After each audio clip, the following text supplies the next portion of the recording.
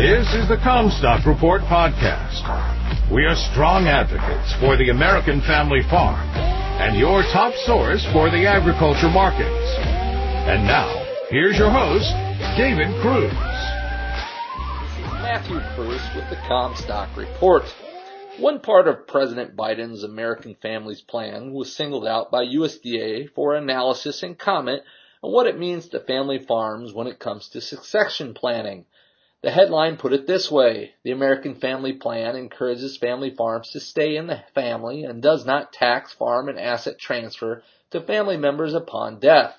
Several farm groups have already raised issue with that claim, but for now we'll just summarize what USDA's fact sheet has to say about the changes. The American Families Plan includes critical tax reform to ensure that the wealthy pay their fair share of taxes in order to finance essential investments in workers and families, including childcare, nutrition, higher education, and more. One of those reforms is a change in the way capital gains are treated in our tax system so that, for people making over $1 million, the tax system no longer favors income from wealth over income from work. The plan won't raise taxes on anyone making less than $400,000 a year. One element of the plan to make sure the wealthy pay their fair share is a proposal to close what the administration considers the stepped-up basis loophole. Under the proposal, unrealized capital gains, those that never have been previously taxed, will be taxed at death above $2 million in gains per couple. USDA says this won't affect family farms that stay in the family. They estimate more than 98% of farm estates will not owe any tax at transfer, provided the farm stays in the family. The tax the remaining less than 2% would owe would be on their non-farm assets. The USDA fact sheet states further that the American Families Plan protects family farms and ranches in two key ways. No capital gains taxes at death for family farms. This plan includes a special protection for family-owned farms and businesses. It defers any tax liability on family farms as long as the farm remains family-owned and operated. Additionally, a $2 million exclusion from increased capital gains from all married couples. This plan also excludes the first $2 million of gains per couple, $2.5 million if it includes the family home, from capital gains tax, and heirs continue to get stepped up in basis on those first $2 million in gains. If a heir decides to sell the family farm, the first $2 million in gains is tax-free. Though the USDA doesn't release its first U.S. and global balance sheets for the 2021-2022 marketing year until May 12th this year, the International Grains Council issued an update of its own 2021-2022 forecast yesterday. We converted the ending stocks forecast into days' supply at the projected yearly consumption.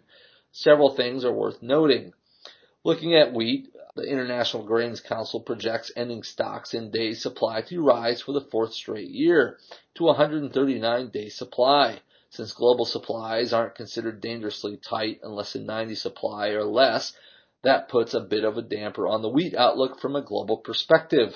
In sharp contrast, however, the International Grains Council sees global corn stocks in day supply declining for the fourth straight year to a 77-day supply, even tighter than the 85-day supply projected for the current marketing year.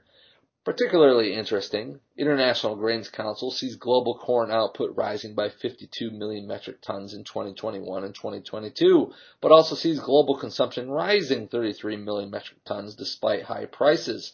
So with much lower beginning stocks, it nets out to a 17 million metric ton further drawdown in global corn stocks for next season. Turning to the new International Grains Council balance sheets for 2022 global soybeans, they see ending stocks rising to 50 million metric tons from 47 million metric tons this year. However, in day supply, that's a pittance, a 48-day supply versus 47-day supply in ending stocks projected for this year.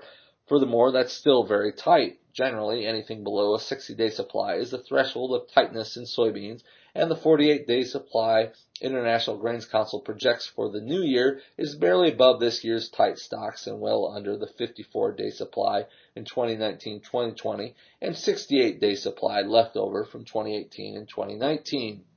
You are listening to the Comstock Report. For more information on marketing opportunities, visit us online at Comstock.com or call 712-227-1120. For a more complete version of the Comstock Report with hedging strategies and trade recommendations, subscribe on our website at Comstock.com or reach out to one of our risk management specialists about how we can help you protect your profits.